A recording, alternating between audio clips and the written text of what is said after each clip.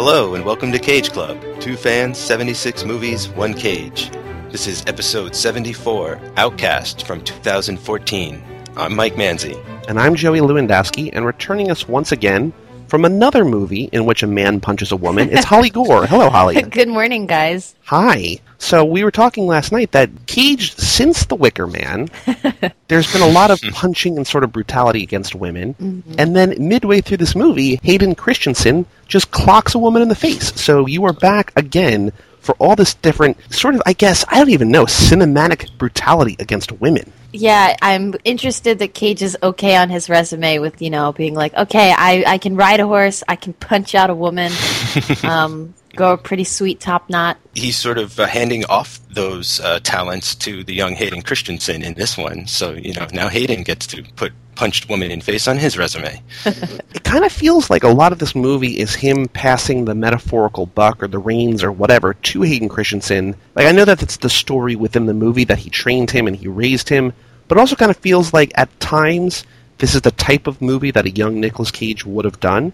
But then you think about Hayden Christensen, who's been around as an actor for probably 20 or more years by this point, and you're just like, oh, he's not learning really much from Cage, I don't think. Like, this movie is so weird in so many different ways, but I think I sort of see it in a role that we might see a lot from now on, and we just saw sort of in Joe, Cage as mentor with a young guy sort of teaching him the ways of the world. Yeah, I definitely agree with that. It's sort of a shift for him as an actor too, but as well as keeping in the same reins. Like, he's always played this protector of people in a lot of his films, right? For the most part, his mainstream work at least. And in here, he's sort of narrowing that down to a father figure for a young man in the past few cases. But he's had a few daughters recently too. That he's had to go save, or they've been kidnapped and everything. So it's just taking that all to the next level. So this movie begins in the Middle East in the 12th century, and this is the type of movie that I thought it was going to be based on the cover art, based on the posters, based on the limited knowledge I had of this movie. And we're there for like 10 minutes? Yeah. And it kind of feels like Season of the Witch Part 2. Kind of. Because it very much feels like Season of the Witch Part 2. I thought they were reusing footage from the Crusade battles in the opening. Because it's the same thing. Instead of him and Ron Perlman, it's him and Hayden Christensen, and they are fighting holy wars, and Cage is literally the same character. Yeah. He is tired of the church, he's tired of the senseless violence, he's concerned about the women and children, he's just sort of tired of killing in the name of God in the middle of battle, which is a little bit of a change, because I feel like Season of the Witch, he just sort of quit in between battles, kind of. Mm-hmm. Here it just seems like they're about to go, like, raid a building or whatever, or just kill a bunch of guys. He's like, nah, I'm done. And then, Hayden Christensen sort of kind of gets that message, too.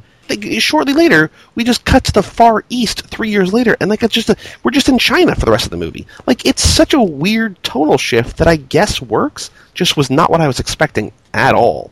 Yeah, I wanted more from that, because in terms of setting it up, they basically do what you just outlined. They do this battle, they have a few exchanges, but it doesn't really tell you so much about who they are or how much they've done up to this point, and then it just jumps over to start, the other part of the movie. It's supposed to set something up, but what it set up, I have no idea.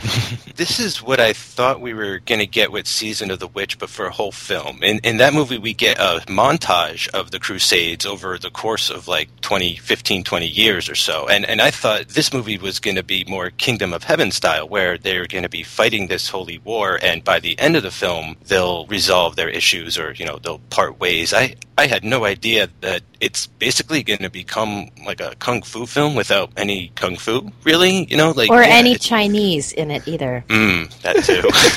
It's strange. Like, what the other thing is that I'm glad. I wrote down, like, one of my first notes in the movie is that the beginning, that I'm glad that they transitioned into what they did, because I feel like, I don't know if it's intentional, I don't think it's intentional, but I feel like they don't really know how to capture excitement or the proper action of the swordplay. It's just all super sloppy. Like, we see Cage in his helmet early on, and it's kind of like the beginning of The Sorcerer's Apprentice, where I'm like, wait, is that Cage? I can't really tell, because he's only on screen for like a quarter second at a time. Mm-hmm. Toward the end of the movie, when it's more martial artsy kind of, and there's more like regular just one-on-one sword fighting, the action is better captured. Not that it's necessarily the best, but it's handled much better.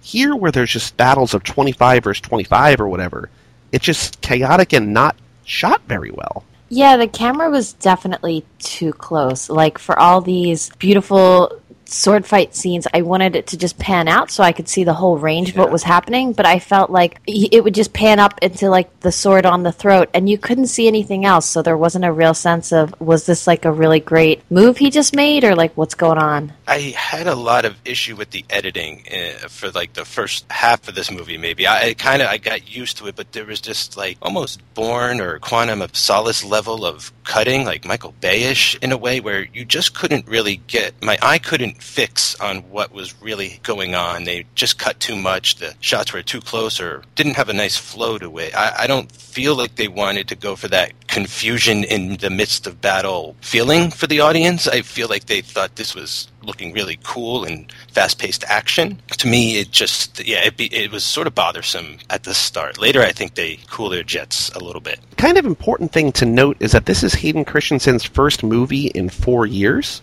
that he took off from 2010 to 2014, and he came back for this movie. Why he came back for this one, I'm not exactly sure, but he is pretty badass in this movie. For all the flack that he gets for the Star Wars prequels and sort of him just being this annoying little kid, I mean, I know this is not necessarily a huge movie. I think the budget was like $25 million and it only had a theatrical release pretty much in China. But for this type of action movie that it's just predominantly action, I think he handles himself pretty well, and I was kind of surprised by how well he performed in this. Yeah, he's definitely enjoyable to watch on screen. Yeah, I gotta say, I thought he kicked a lot of ass in this movie. I think all that Star Wars training really paid off for the sword fight sequences, because he is clearly in the middle of those shots, like doing that stuff with the stuntmen. Like, he is almost like part stuntman, probably, having gone through that training, being the Jedi, you know, with all those, like, those sword sequences were great. If nothing else in those prequels, like, a lot of good action and stuff. So it feels like he's got a great handle on that, and when you build on that for him as sort of like an actor for his character, like, it really works. You know, I really got like the sense of him being a tough badass. And I'm glad that it works as well as it does, because after the first 10 minutes or so of the movie, Cage doesn't show back up until an hour in.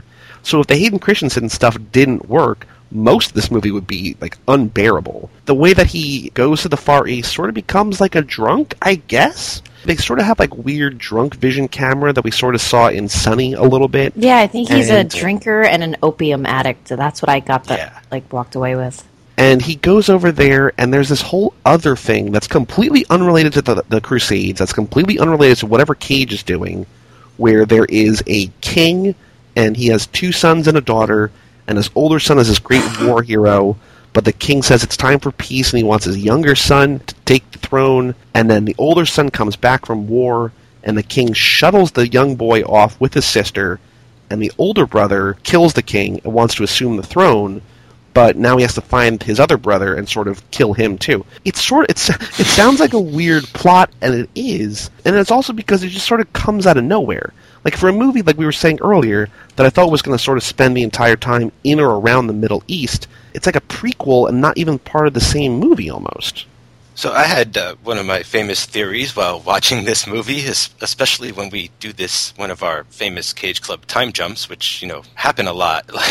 They happen a lot in his movies. I got the sense that this is where the film was gonna start. All that sort of crusade stuff and battle stuff was gonna be told through flashback. But they were, like, shooting that stuff, and they shot a lot of it, and they probably thought it looked great, and producers were like, more of that, front load it, let's establish those guys, and maybe it'll feel artistic if they drop out of the picture for half the time, and we just completely restart the movie 15 minutes in with the actual story. This is also another movie that where some logic in the beginning could have just vanquished the need for the rest of it. Because if the king had just stood up when all the Black Guard came in and said, hey guys, I made my other son king because I want peace, so don't listen to this guy, you would have had a whole room full of witnesses that would have been like, all right, we can, sign up for that. But instead, they all let themselves get ordered out. He stabs the king and kills him and then tells the Black Guard that it was actually the prince's baby brother. But I just don't know why the king would have been like, hey,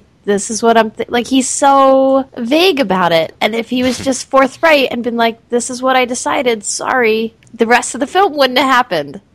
And it would have been his dying words, right? Like my final decree and all that. So it really would have carried a tremendous amount of weight and importance, and no one could have really denied the king's dying wish or anything like that. So, yeah, it's a little strange. It's kind of amazing how few people pay any credence to, like, what's going on at all. Like, the older brother's just like, take him out, find my younger brother, and, like, everybody goes but one guy, and one guy's just like, wait a minute. He's like, you watch yourself, like, I got my eye on you, and that's it. Like, there's one guy who thinks that this is maybe a little bit fishy. I don't know, I mean, I guess that sort of has to be for the movie that they're making, that they're not going to spend time here with some other guy that we don't know, trying to investigate what actually happened to the king. Like, I understand why they do it, but it's amazing how blind people are to just sort of keep the plot going. Oh, yeah. There's boatloads of dudes that offer themselves up to get chopped up for something that, there was just like, oh, well, this guy told me that this guy told him that this guy told me I have to get the prince, so let's do it.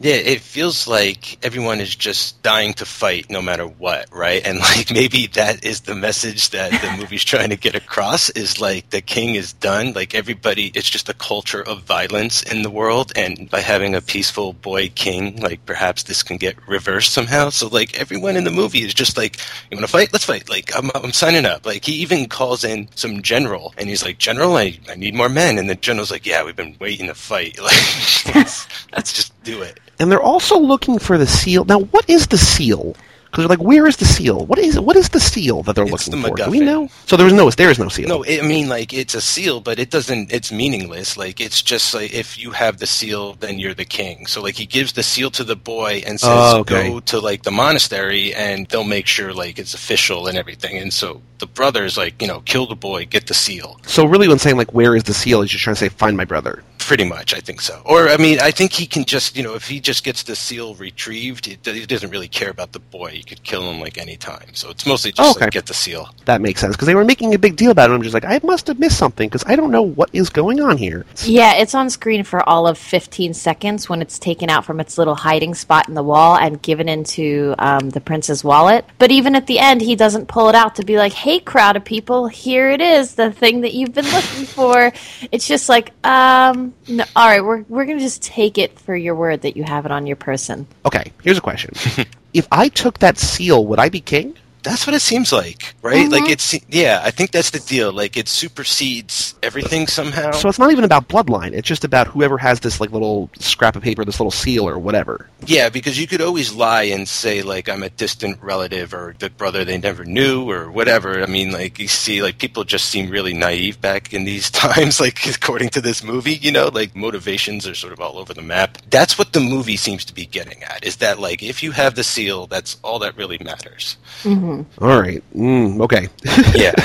So give the seal to Cage, and let's just get it over with and let him be king. So now, Holly, I have an important question for you that Mike and I were discussing last night, and I want to get your opinion as a woman. Okay.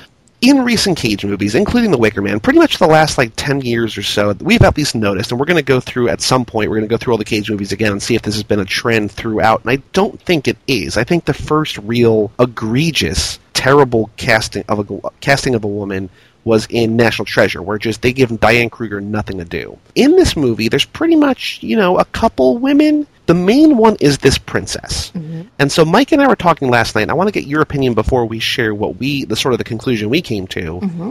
Is she a strong female character or not? She's tasked with protecting her brother, so hooray, she's got something to do. But also at the same time, Hayden Christensen's tasked to protect her, and so she's just sort of there just with him. So did you see her as a role of empowerment or not? I think she's totally a strong female character. I actually really, watching the film, I liked her more than the prince. So even if it came to the point where the prince had gotten killed and she was suddenly like the princess of China, I would have been totally on board. No, I think she's definitely in control of her own destiny, even though Christensen is protecting her, but she orchestrated that.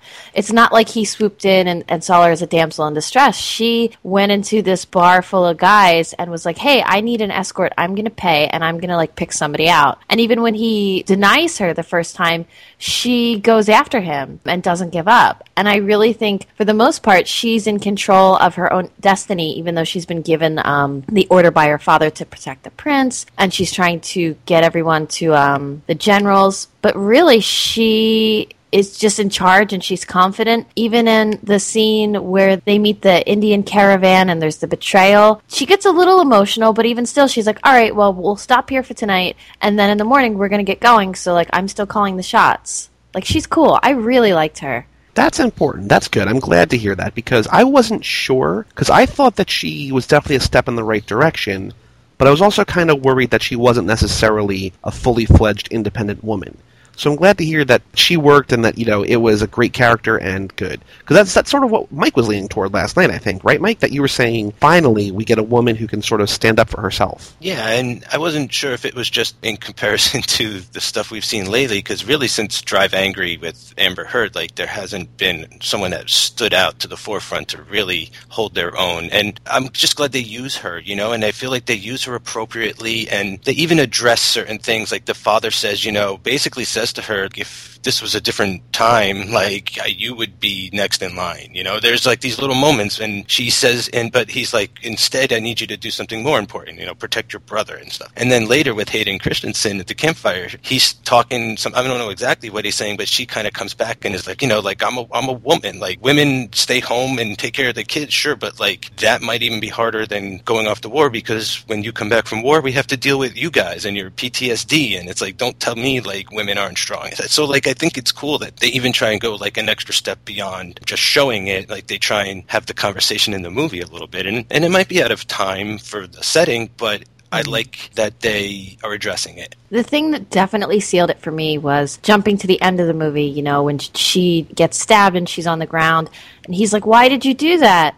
And her list, in order, is my country, my brother, I think that's the second, but the last one is, and you. It's not most of all you. It's not like, but the most important thing was you. It's, nope, you come third, but I mean, you're also in this list. So she's definitely in control. That's important. I like that. I'm okay with that. I'm cool with that. I guess she sort of needs to be a strong, independent character, because for a long stretch of this movie, Hayden Christensen's not really on board, and she kind of has to keep him in line, too.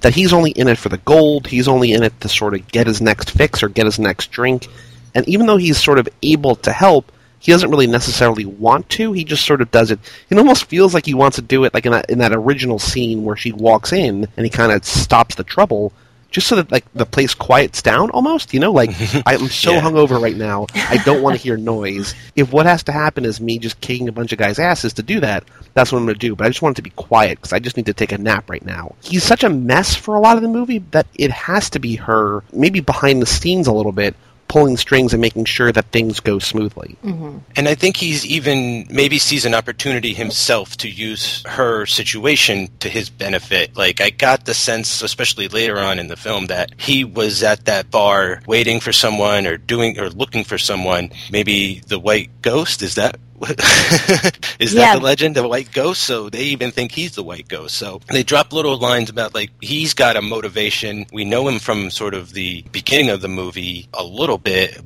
How did he stray? So, like, he's just so different from the opening of the movie. It's very intriguing to me. And I'm like, okay, he's got motivations of his own going on. That's going to be sort of a mystery. He'll agree to go along with her because, like, he's going to try and use her at first. Like, that's sort of the situation I saw. Like, it's not like a complied sort of thing. It's almost like a truce they have, because they're both kind of dangerous in their own ways.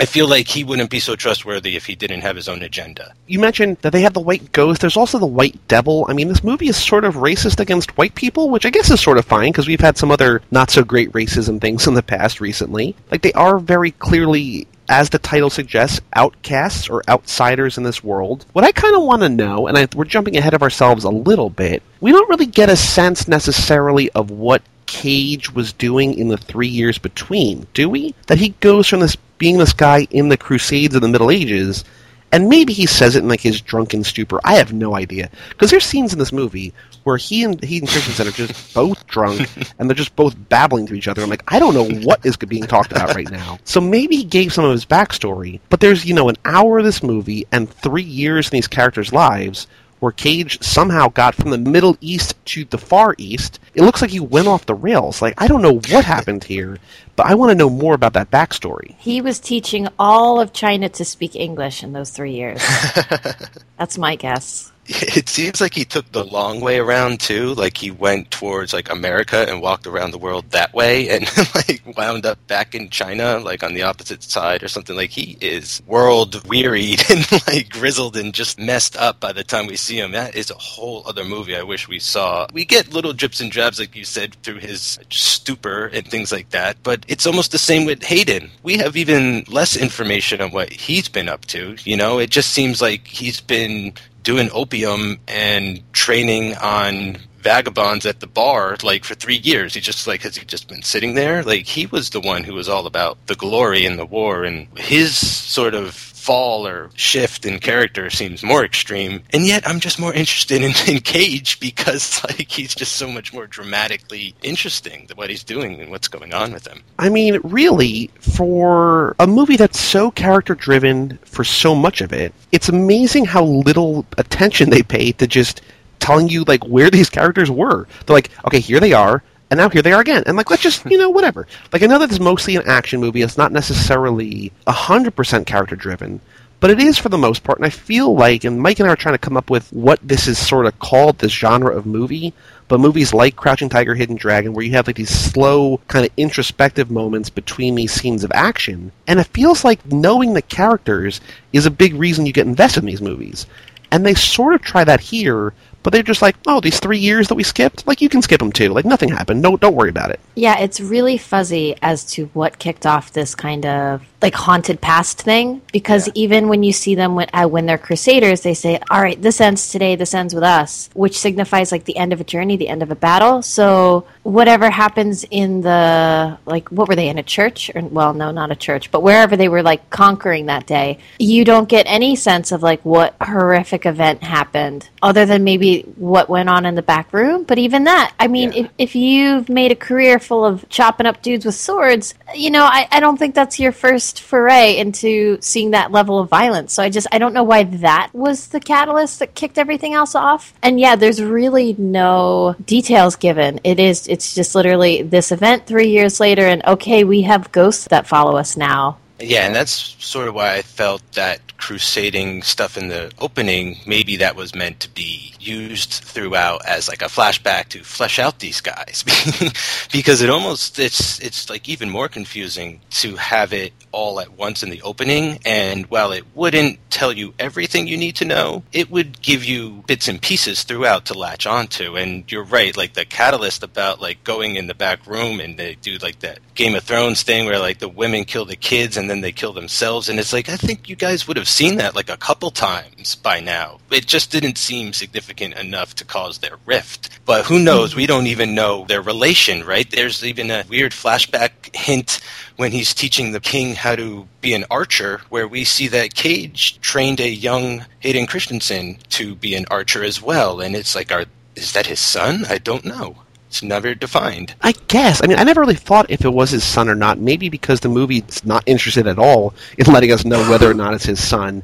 I just sort of assumed that they were close, that he was sort of a substitute father figure, but I don't know. Maybe they are father-son. Like, I don't know. It is strange. So they are on their journey, and they're trying to get the son to... Where are they trying to get the son to? They're basically trying to get him to safety and then bring him somewhere so he can ascend the throne. What's the name of the place that they're actually bringing him to? It's a city, I believe. I don't know. It's very much like the plot of Ghost Rider Spirit of Vengeance, though, right? Where they have to escort a boy to safety. So they're on the way there, and they see this very fancy woman in this caravan. They're like, my lady needs privacy. She's a very private woman. She wants to journey to the town. And they're like, all right, here you go. Hayden Christensen pays her the gold, and they get along. And then once they get to the town, and she even pays off a guard to, like, let them through. Like, oh, this woman's actually sort of legit. Basically, almost immediately, probably the next day, you're like, oh, she betrayed us. And this is when Hayden Christensen just punches her out. The guards come to take the kids, and she's like, these kids are worth more than you have ever any idea. Like, your cut alone would be... She doesn't even get to finish the sentence because he just nails her in the face. And she goes down, and they sort of escape. And I guess this is sort of the turning point, right? Where he's sort of been, up to this point, kind of there just for the money, just for the payday. But now he kind of feels a connection to them, maybe, and wants to make sure they're actually protected instead of just, who cares? Like, I'm just doing a job for money. And this is when he's like, all right, we got to get out of here. This is my duty. I'm going to protect these kids. Yeah, I think the Boy King, that archery thing, the flashback, like, started to trigger something in him, and I'm getting the sense that he's on his own sort of quest to find Cage again, you know, like reconcile maybe, or just to right some wrongs, or whatever he's going through psychologically to get to the bottom of it. And so it just seems like his purpose, or like he is sort of seeing how people are depending on him now in a way which has never happened before. So I kind of like his direction here, where he's like, oh shit, like I can have a duty, sort of like Cage in Season of the Witch, where it's like I can serve, you know, I don't have to serve the army of God, but I could sort of serve God my own way by doing what's right and protecting these kids and, you know, keeping them safe and all that. And maybe it's not just all about me anymore. And I also kind of got the sense, and maybe I was just reading into it, but do you think he's falling in love with the princess? I think they want us to feel some connection there. Like, I definitely think that she's falling for him first, in a way. It seems like she's putting out feels,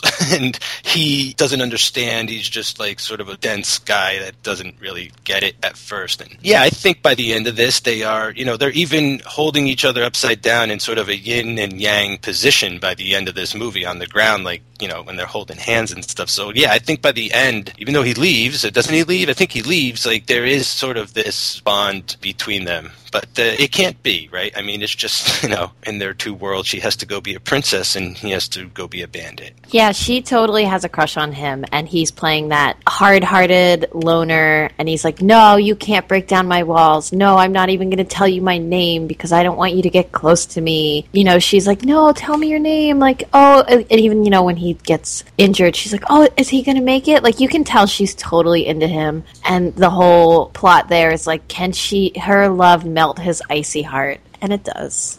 By the way, speaking of names, do either of you know any characters' names? Because I do not. I know the princess is Leanne, but that's because I liked her a lot and paid attention to her. I know there's a guy named General Gao, but I think. But do you know who General Gao is, or you just know that he exists in the world? I know they say, "Get me General Gao." I think it was the guy with the eye patch, but it could be the guy with the golden helmet. But yeah, I did not pick up anybody's names. I heard them try and singing something that seemed like a reference to a name, but I didn't have my subtitles on, and I was just sort of rolling with it, you know? It's like, eh. Like, it's honestly kind of amazing how often these Cage movies just have literally no interest in telling you characters' names. Like, it's crazy. Yeah, well, Cage gets, you know, in a tradition of Cage Club, he goes by two names, whatever his name is that we never picked up, and White Ghost. So, right. So I was just calling him White Ghost. That's fine. Yeah, he's a very noble name. It's Ghislaine. Yes. Oh, I did see that on IMDb, but I don't know if I ever heard that in the movie. I'm sure I might have, but I don't remember hearing it. I don't know. It's around this point in the movie, after they escape from the almost trap, Cage just reappears, and I know that Holly has a lot to say about his voice. And I just wrote down in my notes, WTF voice, because it is, like, you sort of see him, but you more so hear him before you see him. Hurts? Good. If it was my choice, I would have let you rot. My companions. Safe. Black guards are as thick as flies on a farting goat's ass because of you. And it's just like, wait, what? Like, what happened in these 3 years? They do not care. They do not want to let you know what happened. But, like, something very bad and very dark and very bitter happened to Cage between the time that they were in the Middle East and the Far East. And he just comes out of the gate swinging, very upset at Hayden Christensen. Yeah, I mean, in the beginning of the movie, even when he first has his introduction, there's definitely, I was like, oh no, this is bad Batman voice all over again. Because it's like he keeps switching in and out of the accent. It's very deep. Like, you can tell he's putting it on. But yeah, when they re-meet him later in the film, it's twice as extreme. And it's just delightful because it's the same, like, ridiculous Cage lines, but in that deep voice. Like when he's like, I should have left you for crow meat. It was a treat. We need to talk. We have nothing to say. Please. I should have left you in the woods for crowmeat.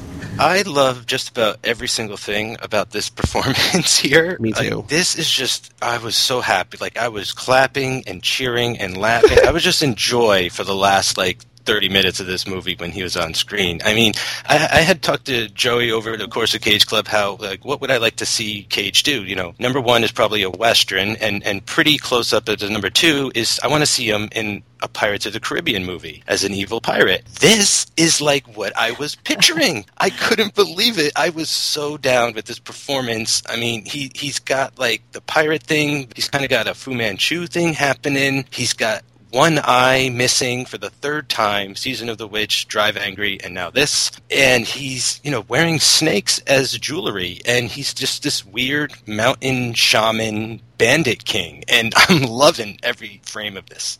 I'm not sure what my favorite line is. I know for sure what my favorite action is, because when he appears to Hayden Christensen, he has a snake in each hand.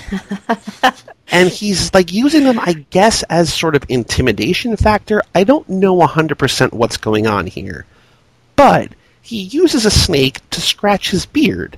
This is... I don't understand. This almost has to be a Cage improvisation on set.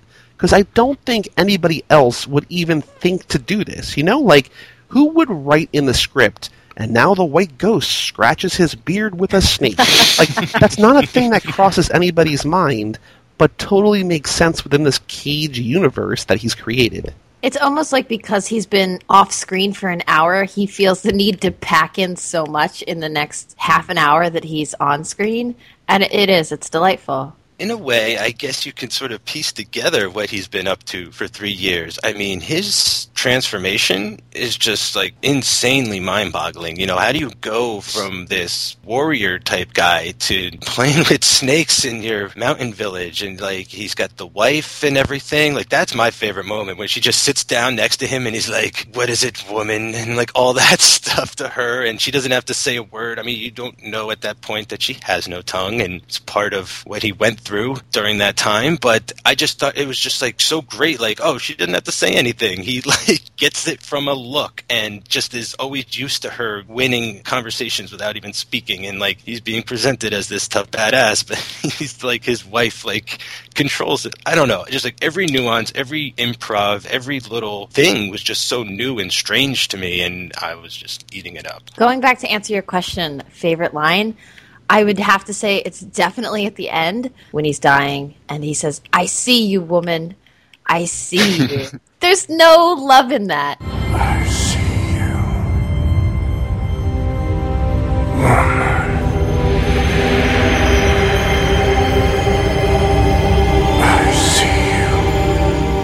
And he's a warrior too here, he is back in action mode. They do some cool stuff. They have a 3-prong attack they do with the arrows, the spears, and then the sword fighting and all that kind of stuff. And he's holding his own. There might be a couple more shots of him from the back than there are of Hayden from the front, but I got the idea that, he is still capable of this kind of stuff. He even looks younger than he did in the past 2 or 3 movies, and just he's having a lot of fun. He just has these lines where he's like, "I am a white ghost." And it's just he is into this as little or as much sense as it makes. He's just there.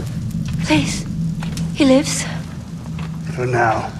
You're the outlaw they call the White Ghost? I am the White Ghost.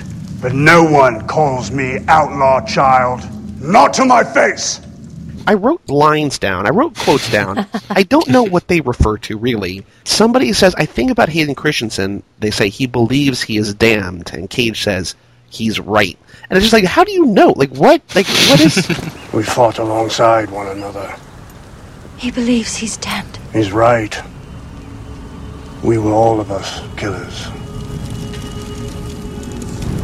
But he became more than that. That's what warriors do. Some get a taste for blood. He's not one of them. There was a time I wanted that to be true, as much as you do now. There's a whole line about what happened to Cage, how did he get here? And I think that this is sort of the answer to my questions from earlier, but also, I have no idea. I have no recollection of what actually happened to Cage, even though there's a line that I wrote down with a timestamp, knowing, okay, this is Cage's backstory, and it still does not sink into my brain. So what happened to you? The White Ghost? Bandits? I tried my hand as a merchant, but the Black Guards took all I had. My wife, she's good with a knife, eh, lad? But at one time, she had the most beautiful singing voice. But the guards cut out her tongue, blinded my right eye. But I still have hair, which is all that really matters. If Shing becomes king, this land will burn. All lands burn, Jacob. You know that better than anyone. I have to take a piss. He's more of a character here than he has been in a lot of recent movies. You know, in Joe, he was this normal guy. In all these straight-to-DVD movies, he's pretty much just like a dad. I mean, he hasn't really been this kind of over-the-top, crazy character since, like, Drive Angry. So it's been almost 10 movies where he's just sort of been himself. And I'm so into him. Crazy makeup, you know, missing an eye, like you said, crazy hairdo, crazy voice. I am on board. I just want to soak it in. I don't really care what he's saying. I just want to hear him talk. Do you want my blood? Make it onto your notable line list. His last line, right? Yeah, I love it because he repeats it. He's like, "Do you want my blood? Do you want my?" As if there's like somebody else's blood. Like, oh no, we actually, you know, the other guy with the magic blood. It's so insane. You want my blood? You want my blood? Oh, it's the best. I got two more lines. I mean, one line that would just sound normal, anyone else saying it, is 4 bombs per bag. And he somehow makes that sound like a song lyric. 4 bombs per bag. Later, I think he says, opium's your poison. I fancy beer or something, or alcohol. Like, we each have our poisons. Like, I thought that was a touching reunion between 2 former warriors.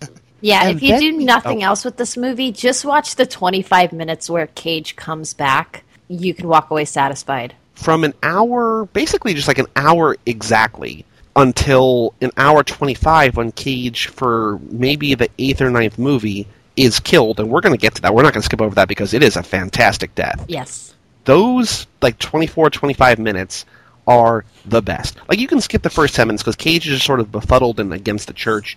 This is prime... Like, this is almost reminiscent in ways of Deadfall Cage. You know, as soon as he's gone, I just check out. I didn't take any notes on the movie after he's gone. Like, I'm done. Like, that's all I'm interested in. It's worth watching this first hour of this movie, which is also kind of beautifully shot and really well done, and, like, it tells a cool story. Not the story I expected. Even if you're not into that, it's worth getting through that just to get this little 20-minute chunk. Yeah, I'd almost say it's like a Never on Tuesday situation where it's like, you know, you could just go watch the clip of him on YouTube, but if you sort of suffer up to that point and beyond, it makes his appearance just like legendary, you know? It's just like this oasis in a desert. And this movie sort of has this strange benefit of being pretty beautiful. Like, the editing calms down and you're able to see the scenery and the real locations, and the props and the costumes are incredible. I really like the princess is sort of... Look, she almost looked like a mage from the original Final Fantasy with, like, her white cloak and everything like that. That was really cool. They formed, like, this really diverse-looking party of travelers along the way and stuff. Mm-hmm. And you could watch a lot worse. And then you get, like, this great payoff when Cage returns. And it's just, you know, amazing. Speaking of Never on Tuesday, this is almost entirely unrelated. But for maybe only the second time, maybe third time, I feel like I'm missing one, there's a campfire scene. And Never on Tuesday's campfire scene is notable because aside from Cage, it's maybe the best moment of the movie. And so here, sitting around a campfire, and I'm just like, oh, we're brought back to Never on Tuesday. So it's weird that you bring it up in a completely different context, but also sort of perfect. Yeah, and also the campfire scene, that's when they start talking about, like, the ghosts following them around. A Hayden character asks Nick Cage, do your ghosts speak? And he's like, no, what would they say if they did? And I think it's something to the extent of, you have to make up for this. And he's like, okay, well, we'll know when to do it, just not now. Which, again, hints at this, like, okay, maybe we were, like, cursed or haunted, or we feel so strongly about what we did, like we made our own ghosts. But it's just this little snippet that doesn't really give you anything to hold on to, and I really wish, like, that's a part where I guess they would have flashed back or really fleshed out more what happened in the past 3 years, but they just tease it and then keep zooming along. It's kind of incredible how emotionally dismissive Cage's character is at moments, right? Where Hayden is like, we've had a fight. And he's like, no, I don't. It's not my war. Whatever. Like, he's totally willing to just, like, sit on the sidelines or find an excuse to wallow. Like, that's what it seems like. Like, oh, pity. I'm sitting my pity up on my hill, like, all by myself with my concubines and stuff. And Hayden is really there to sort of, like, shake him out of it. But it's not until they're literally, like, at his front door where he's like, all right, now I'll fight. And he's like, it's a good thing I set up shop here because it's strategically valuable. And almost like this guy waiting for his death or something. He's like, I had a destiny and now I'm just waiting for it to come take me away. I'm just waiting for it instead of chasing it. And destiny catches up to them in a hurry as they all sort of get cornered into a cave, right? Like they're in a cave or something like that. They're somewhere where they're backed into a corner. All of the older prince's guards, all these guys just dressed purely in black, look really cool. They approach the cave. Cage is like, let me defend you guys. And he goes out holding a bloody sword, sort of like a baseball player. It is him against the world. Like, it is him against 25 guys, and for the most part, he's handling his own. And it's amazing. As the fights go on, he gets slashed in the back, and slashed in the chest, and stabbed in the chest, and slashed in the leg, and slashed in the face. He gets thrown through the ringer and eventually gets killed. But this is maybe, and Holly, I think you should feel honored that not only are you in two of the most notable punching women movies, you are in two of the most notable Cage death movies. Like, these are both in The Wicker Man and in this movie. They are both spectacular A-plus quality deaths. Totally. What I love about one of the moves that he does is when he kind of knows it's over and there's about 4 spears in him in different places, but he's still moving forward.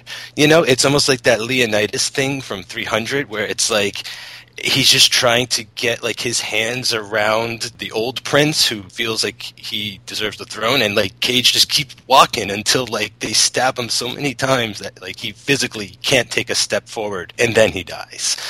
It's just pure primal animal at the end there, just will to fight kind of thing going on. It was spectacular, and he doesn't go down easy. He has a remarkable fight sequence here, and like this, just what I was saying, like Cage just feels like he can still do this stuff. Like, it would have been cool. It's great what we get, but I don't want to ruin the mystique now of finding out how he turned into this character from those 3 years. But I could take a whole movie of him doing stuff like this, like even at his age. I feel like don't put him in Star Wars necessarily, but put him in a movie of that kind where there's lots of swordplay, action, adventure, like a Robin Hood or a Zorro or something like that. Or just a Pirates of the Caribbean movie like you've been asking for. Exactly. He would fit perfectly. You could just do this character there for America, like, because most people haven't seen this film, I'm betting, this is not a wide American release, so do this character, refine it a little bit, and, put him on a boat in the water and have him run across Johnny Depp. That would just be a tour de force. And so after Cage dies, all hope is kind of lost, and it's just there's still way too many guards left. This is all sort of a blur for me. But eventually it gets to the point where the prince comes out and somebody recognizes him, right? And they're like, put down your swords, like, this is our king. And then that's just sort of how it ends. Like, I know Hayden Christensen lives. Other people die, though, right? Who dies here? So they're all in the cave. There was the initial blast. Here's how I took it. That Cage is like, okay, I'm going to buy you guys some time and try to fight as many dudes as I can, but I'm going to die in the process. But you guys get out of here while I do that. And everyone's like, okay. So Cage goes out, takes out 20 dudes. And then as he's dying, Hayden Christensen's like, guys, I think we're going to change this up. and let's just confront the guys that have been chasing us and see how it turns out. They reverse course and they go out, and it's almost like Nick Cage's sacrifice was for nothing, because all of a sudden they're like, we're just going to like confront the bad guy head on here. Like, let's do this. And if only they had conferred about that 5 minutes earlier, maybe there could be 5 people riding away on horses at the end rather than just 4. Yeah, the guy even steps aside and shows Cage's dead body, and he was like, see that? Like, you just made it worthless. Like, it's all, he gave you the shot to get away, and you came back, you idiots. And then it becomes sort of a one-on-one duel between the not king, the prince, and Hayden Christensen. And again, sort of like Game of Thrones, someone like interjects because the prince is losing, kind of like how Jaime Lannister was losing to Ned. Like, someone shoots some arrows into Hayden Christensen to give the prince the advantage, and that's when the second in command steps up and he's like, nobody raises another bow or else they get their head chopped off. And everyone's like, okay, I like my head. And everyone puts their bows down, and that's when Hayden Christensen finally kills the evil prince. Yes, and the good prince ascends to the throne. I have to admit, as you can tell from my question earlier, I sort of checked out after Cage died. I do remember seeing all this, but I know that at the end, it's sort of like the end of Season of the Witch, right? Where there's like the 2 piles of rocks with swords, and Hayden Christensen's sort of just looking at them, right? Mm-hmm. At least one is Cage. Who's the other one? I thought it may have been his wife, that they paid tribute to both of them, but that's not really clear either, because it's not, I think maybe it's set up to make you think it's Leon, because she does get stabbed in the whole foray at the end, but then no, she's like right there and she's healthy, so I thought it was his wife. Because what's weird, wait, whose wife? Hayden Christensen's wife or Cage's wife? Cage's wife. Because she's not really mentioned in this movie at all until sort of his life flashes before his eyes, right? And he's like, I see you. And then he just goes to heaven, I guess, to be with her. Yeah, there's the one story how the Black Knights cut her tongue out because Cage wouldn't, like, comply with moral standards or whatever, like, was going on. He didn't like the Empire, so they sort of crippled her. But yeah, at the end, I was like, it's either got to be the wife or because they wouldn't bury the evil prince next to Cage, right? He'd probably still be buried in, like, the mausoleum somewhere or something. So by default, I'm like, yeah, it's the happy couple reunited. And Hayden sort of, he goes off to wander the land, right? Like, he doesn't stay behind. He's going to walk the earth. He's going to Outcast 2. The movie starts and ends like Season of the Witch. They're in the Crusades, and at the end, it's the only survivors, pretty much, looking at their fallen comrades. It's strange. But it's also sort of exciting, and I like this movie a lot more than Season of the Witch for different reasons, for multiple reasons. Much better movie than Season of the Witch. I mean, this isn't necessarily, by American standards, perhaps, I mean, it's not an American film either, we should say that, like, this is a Chinese-produced film, right? They definitely different ideas about pacing and story and plot and, structure and things of that nature, so, yeah, I think that actually makes this a little more interesting, too, than your everyday American movie. I read online that because they wanted to do a cinematic release in China, they had to follow some pretty strict standards as to what could be shown, what couldn't be shown, what could be said, what couldn't be said. So in a lot of this filming and the dialogue and shooting, they were going by those guidelines because that's where they wanted it to flourish in that market. Well, we also learned from Lindsay Gibb that Cage sort of sees this whole second wave of his career making movies in China. And so this could be sort of the first step into that market. Like, I think he's setting up, like, his Saturn... I don't know if it's Saturn Films or if it's another studio he's going to make, but there's going to be, like, he's going to do a whole lot of these kind of movies. So I can see that makes sense that he's sort of following all these guidelines, get in on the ground floor of China, and then open up the world of Cage to another billion people. So while we're talking about that, the movie cost about $25 million to make. It made almost $4 million in China and almost another $1 million in other territories worldwide for a total of like $4.8 million. Even before the movie came out, the producer Jeremy Bolt announced plans for a sequel. I don't know if that's going to happen. I don't know who's going to be in it. I don't know if it's going to be Hayden Christensen walking the earth, but it's in the works. And the only other thing that I want to note, or the only other thing I feel is worth noting, because none of these actors have ever been in another Cage movie, the director, Nick Powell, this was the first thing he ever directed. Other than this, he's predominantly a stuntman. Like, he's got stunt roles or stunt credits in like 115 movies. So I feel like that's happened before, right, Mike? Haven't we had other stunt people sort of be directors? Well, just in Rage, in the last episode, like, a lot of the cast were stunt persons. Yeah. But this guy's this is his first directorial debut, but he's done tons of second unit direction on tons of really great action films, you know, Braveheart and Gladiator and stuff like that. Like, he's no slouch, like, when it comes to this type of stuff. So I don't know, I mean, maybe this was somewhere along the line, this seems like the kind of movie, you know, you would give a second unit director to sort of get comfortable shooting a feature-length film, and I thought that was kind of interesting, just that this guy comes from the second unit and, like, got bumped up to his own feature. And so that is Outcast. Holly, do you have anything in your notes that we didn't cover already that you wanted to make sure we covered? No, I think that's everything. The only thing that I liked this movie overall. I thought it was entertaining. I thought it was something that you could definitely have on in the background and not really pay too much attention to and walk away satisfied. The only thing that I thought would have really made it amazing for me is if some of the Chinese characters spoke Chinese. I felt like this could have benefited a lot from maybe some people having English dialogue, but if all the other things had just Chinese with subtitles, I thought it would have been a lot more authentic. I wonder what level of depth that would have added. Like, that's the one thing I really missed, was the whole language thing was definitely a hurdle to get over for me. Yeah, I definitely agree. While I was sitting there going, like, this is just great that, you know, we have all of these major roles being portrayed by natives of their homeland. I thought that was terrific. But yeah, if they had just had some subtitles, you know, I got into that a couple of times at Cage Club, where they do sort of this kind of thing, everyone just speaks English, but even if they had just spoken English to Hayden Christensen, you know, like, to get some English in there, but yeah, it would have been on such another level if they had actually pulled the trigger and just spoken Chinese in this film. Would have been amazing. Mike, any final notes that we didn't cover, anything you wanted to talk about that we didn't get to? I believe we got there. I believe it's all right. So thank you very much, Holly, for coming back. You've been on two movies that I feel like the general public might not be too crazy about, but I think that both sort of exceeded. They're both at least very entertaining movies. So I think you picked a couple good movies to be on.